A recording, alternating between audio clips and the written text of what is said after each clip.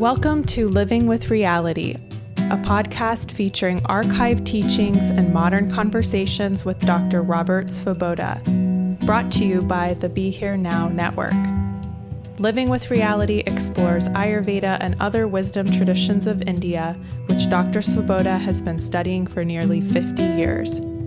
For more information, please visit BeHereNowNetwork.com/Dr. Svoboda.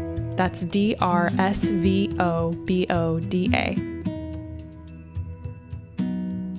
Hello and welcome to Living with Reality. I'm Paula Crossfield, your host and Dr. Svoboda's media manager. I'm really looking forward to sharing this episode of the podcast with you. In it, Dr. Svoboda talks about the 3 does. I will let him tell the story.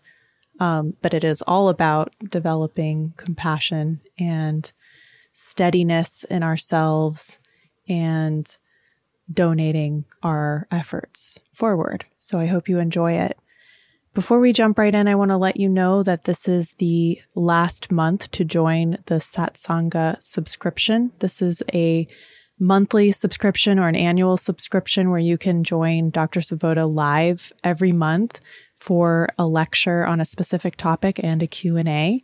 If you'd like to learn more, you can go to Dr. Svoboda, that's SVOBODA.teachable.com, and you can locate the Satsanga subscription and find out all about the upcoming courses that are going to be taught this year.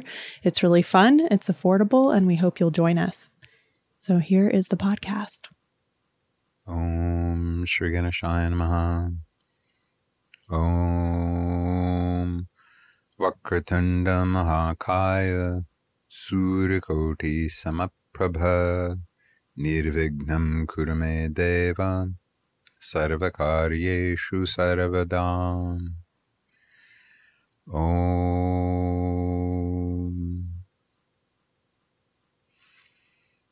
Namaste. Today's subject is the 3 does. Da is the voiced, dental, unaspirated consonant in the Sanskrit alphabet. And this particular story is based on an account from the Brihadaranyaka Upanishad. In this particular account, Prajapati, and Prajapati was the creator in the Vedic pantheon. The Vedic pantheon, the classical pantheon, are somewhat different.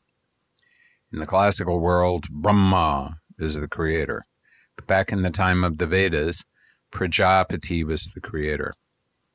And Prajapati sacrificed himself so that the universe could be created. That's how he did the creation. Prajapati created humans, devatas, meaning celestial gods and goddesses, and asuras. Asuras are also celestial beings. They are rather more focused on self-aggrandizement than are the devatas. These 3 classes of beings are, however, symbolic of the 3 principles, the 3 mahagunas, the 3 great qualities that all living beings possess, and in particular all humans possess. The devas represent sattva. Sattva is sometimes translated as equilibrium. Literally, sattva means truth or reality. Twa means the quality of. So, sattva is the ability to perceive things accurately and act as is appropriate in any particular situation. Sattva is a desirable quality, the most desirable quality to have, in fact, because we as individuals always need to be adapting to our environments, especially in the world of today. The humans are represented by the quality rajas. Rajas means activity. Humans are always active. They have to be looking for food. They have to be avoiding predators. They have to be collaborating with one another. The lot of the human is to be active all day long. So the quality of rajas and the quality of being human are very similar to one another. The quality of tamas, or being fixed in a particular activity, fixed in a particular attitude, this is characteristic of the asura. Sometimes people translate asura as demon, but back in the days of the Veda, they were not demons. They were a different ethereal or astral race, and they were a different attitude that manifested within the human. So when Prajapati was teaching these three classes of beings that he himself had created, he was actually teaching humans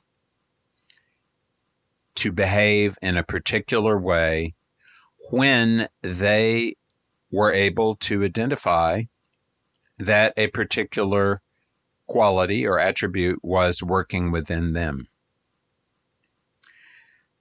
And this requires a certain amount of self-awareness. So the implication is that one should always be aware at any one moment of what tendency is working. The tendency to sattva, to having a sense of harmony and equilibrium and being able to manage things well.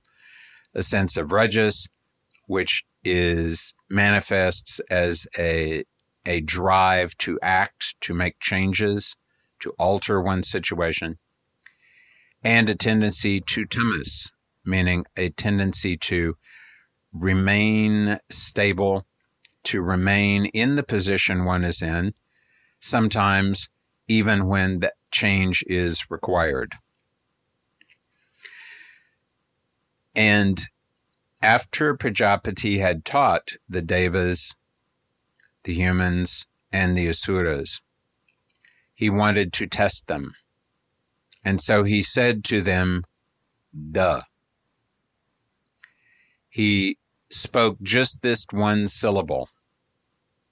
And then he asked each one of them if they had understood. And the devas said, yes, we have understood. And Prajapati said to them, what have you understood?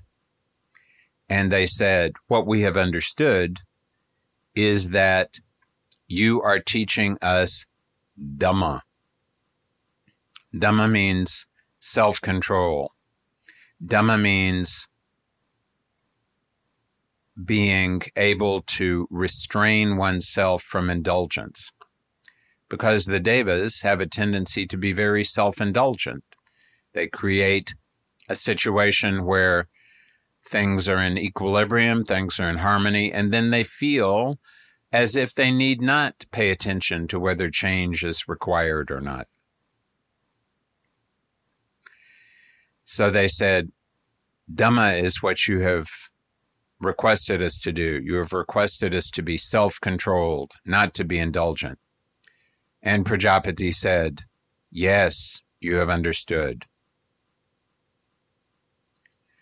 Then Prajapati said to the humans, have you understood? And the humans said, yes, we have understood. And Prajapati said, what have you understood?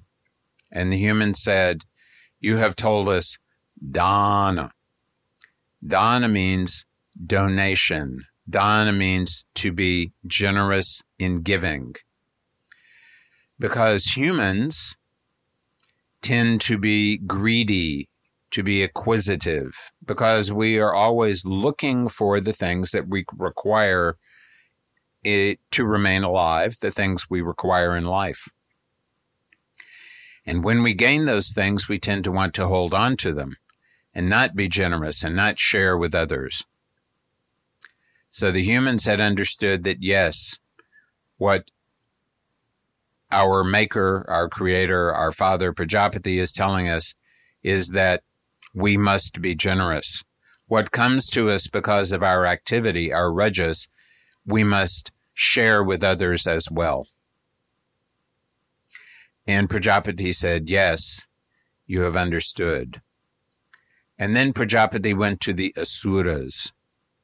And he said to the Asuras, have you understood? And the Asuras said, yes, we have understood.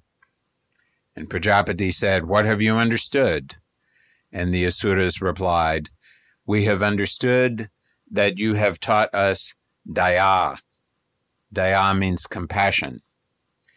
Because when someone is very fixed in an opinion and very fixed in an attitude, and they encounter someone who is not willing to cooperate with them, often the tendency is to insist that that person cooperate, to force them in a way that may be cruel. So Prajapati was telling the Asuras, do not be cruel. Maintain your attitudes if you like, but be compassionate to others who may not have the same attitudes. And Prajapati was then satisfied because each of the classes of beings that he had taught had understood what was the appropriate lesson for them. And this, of course, is a lesson that all of us should remember as we move through the world of today. We should maintain self-control. We should maintain compassion. We should maintain generosity. When I first entered the Ayurvedic college in Pune, we were taught Sanskrit, excerpts from the Sanskrit classics, some Sanskrit grammar, and a number of what are called subhashitas. Subhashita means a good saying, literally, a proverb. And one of the proverbs goes this way: Paropakaraya sada vibhutiyaha. The word vibhuti often means a supernatural capability. It can mean a blessing that possesses some unusual power or capacity. But vibhuti can also mean a person who has those qualities, those unusual, not standard qualities, someone who is a superior human being, someone who has really gained valuable awareness and valuable capabilities as a human. Vibhutiyaha is plural. So the great people, vibhutiyaha, sada means always. Paropakaraya. Para means others. Upakara means assistance, obligation, attentiveness towards assisting. So paropakaraya sada vibhutiyaha means great people are great, not because they are well known, not because they are rich, not because they are powerful. They're really, truly great people are great because at all times, sada, at all times, they are concerned with the welfare of others, other humans, other beings, of the planet itself. They are not concerned with their own welfare. They do whatever they need to do to maintain themselves so that they can achieve whatever their dharma has called upon them to achieve. But otherwise, after they have invested as much energy as they need to do to maintain their own personal dharma, thereafter, what they do is they actively invest their energy, their time, their resources in assisting others, in para upakara. So, and they do it in these three ways. In the case of the attitudes that are generally full of sattva, those great people restrain themselves when in fact they could display to others how clever they are, how great they are. Instead of that, they restrain that indulgence in self-congratulation. They maintain an attitude of humility, an attitude of willingness to cooperate with others with the understanding that Vasudeva Kutumbam, the entire world is the family of the Supreme Being. So rather than become arrogant, rather than become complacent, rather than sleep on their laurels, great people are self-controlled. When, as happens to everyone, tamas may take over for them at some point, they remember the words of Prajapati, and instead of pushing forward brutally and getting their way, whatever that might be, instead, they are compassionate. They remember that all living beings deserve and flourish in an environment that is characterized by compassion. And they display compassion to themselves, to other beings, to the earth itself. They project compassion in all directions because compassion is what is appropriate when one has achieved a position and is established in that position. But most important, they focus on dana.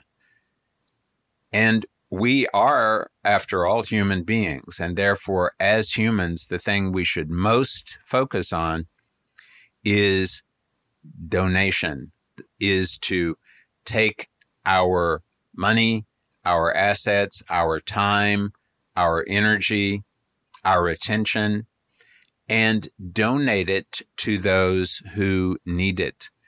Offer it to those who can benefit by it. Supply it to those who are not as fortunate as we are. Taking advantage of our own achievements or our own benefits or of what we have accumulated, we should be accumulating that for the purpose of then sharing it with others. This is the meaning of the duh that is most appropriate for human beings. And this is a true test of whether someone is truly great or not. Many people in this world have achieved what is popularly assumed to be greatness. Perhaps they are politically great, or even more likely, in this world in which everything is for sale, they have become rich, and riches and greatness have become associated with one another in the minds of the vast majority of modern people. But a person should be respected not for how much they have accumulated, but for how much they give away once they have accumulated it. It is, especially nowadays, no great thing to accumulate money. There is lots of money wandering around. All you have to do is pick it up. Accumulating money is very easy nowadays, but being willing to accumulate and then let go of it again, this is something that truly does show greatness.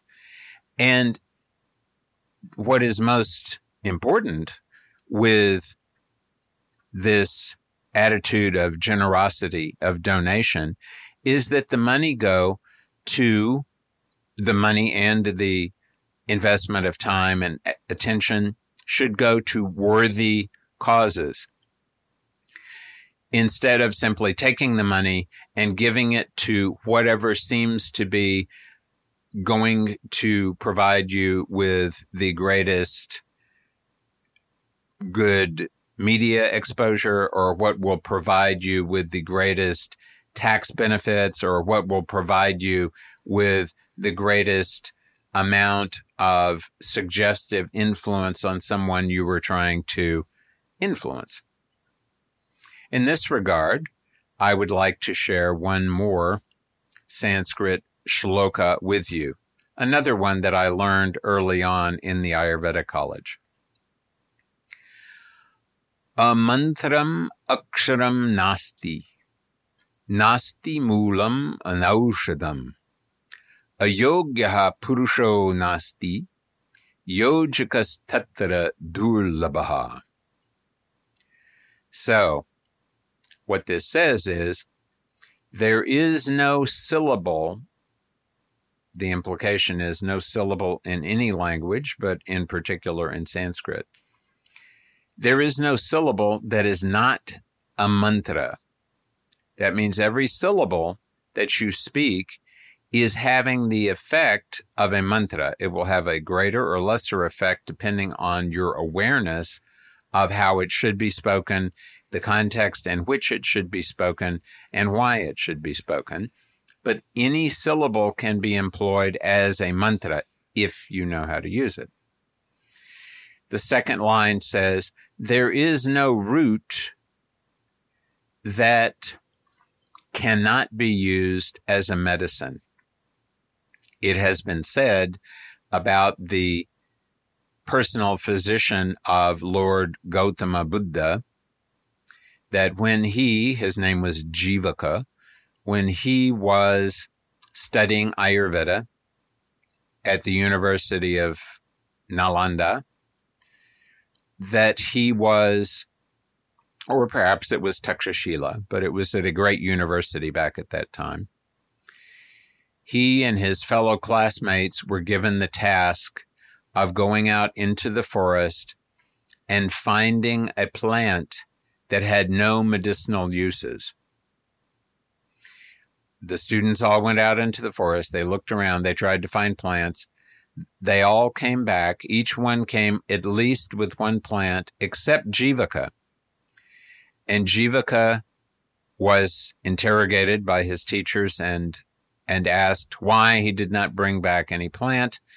And Jivaka said, there are no plants that have no medicinal value. And the teachers thought, he's just saying that so he will get a good grade. So then they dragged him back into the forest, and he promptly showed them each plant that they came across and gave a meaningful and relatively erudite, he was still a student after all, explanation for how that plant could be used. And then the teachers had to say, yes, you're the student who has really passed the exam because you have understood the qualities of all these plants.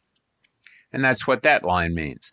There is no root, and root is used as an example of a part representing the whole. There is no plant that cannot be used as a medicine. And for that matter, no animal, no vegetable, there is no substance in the world, no action in the world that cannot be used as a medicine. Everything has a potential medicinal value, or it has potential value as a poison if it is misused.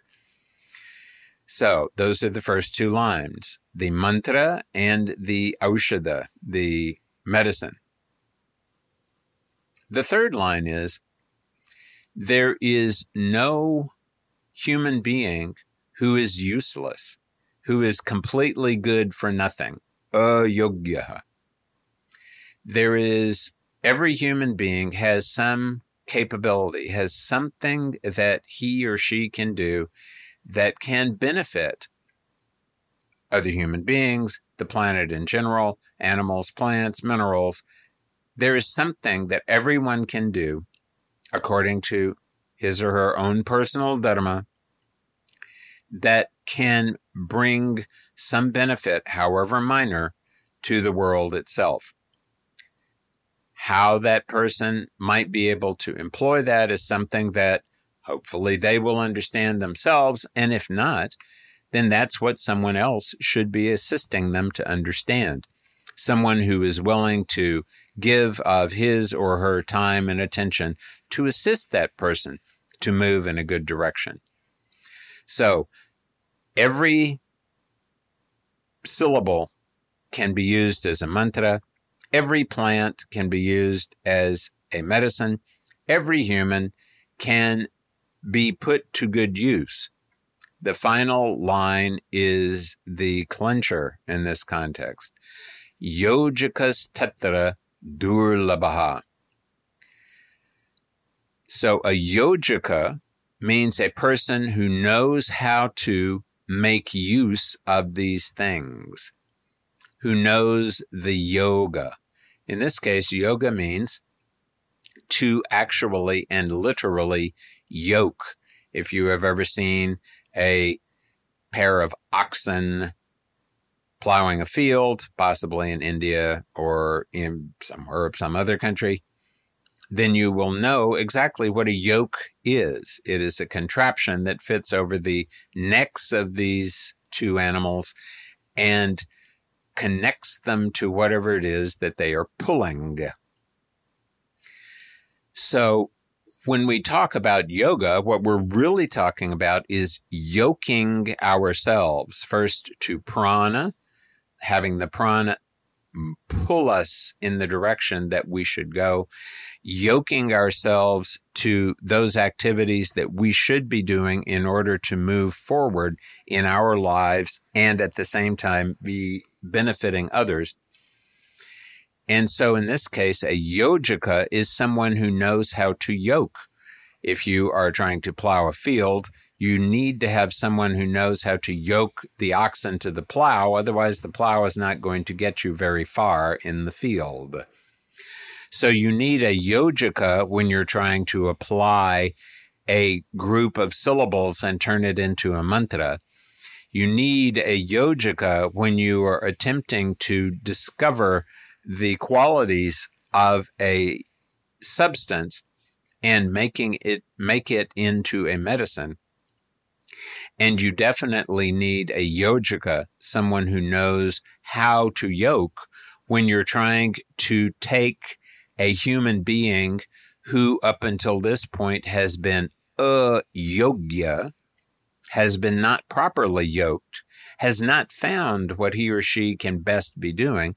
And if you were to take such a person and then assist them to discover what they should best be doing.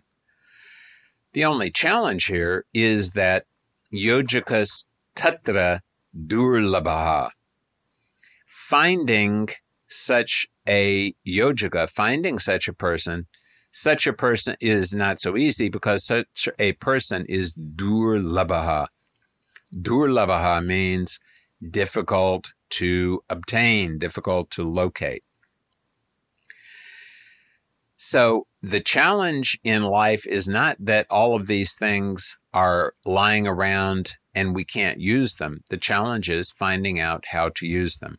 And the beginning of understanding how to use them is to be aware of the fact that at all times we ourselves, even if we are limited in our abilities to understand, our abilities to use, our abilities to implement, that we as human beings need to maintain self-control, we need to maintain compassion, and above all, we need to be willing to donate, to give away of our time and our energy and our attention and our accumulated possessions, because all of these things they have not been given to us to hold on to forever. We are not permanent. They have been given us to steward, to manage until we have to pass them off to someone else. and it is our task to manage them in an appropriate and a rewarding way, a way that is going to be rewarding for us as individuals and for those with whom we come into contact. There are two words in Sanskrit that are very closely related to one another. They are opposites, but they sound very similar. The first word is kritagnya, and the second word is kritagna. They sound almost the same. Neither one is particularly easy to pronounce. Kritagnya, krita means performed, jna means knows, and that too not just sort of knows theoretically, but knows deep in oneself. And that means gratitude. When someone does something for you and you acknowledge it, not just superficially, but you acknowledge it all the way down to your inner being, then you have really achieved appropriate and genuine gratitude. Kritagna instead means that word gna, hantigna, means to kill.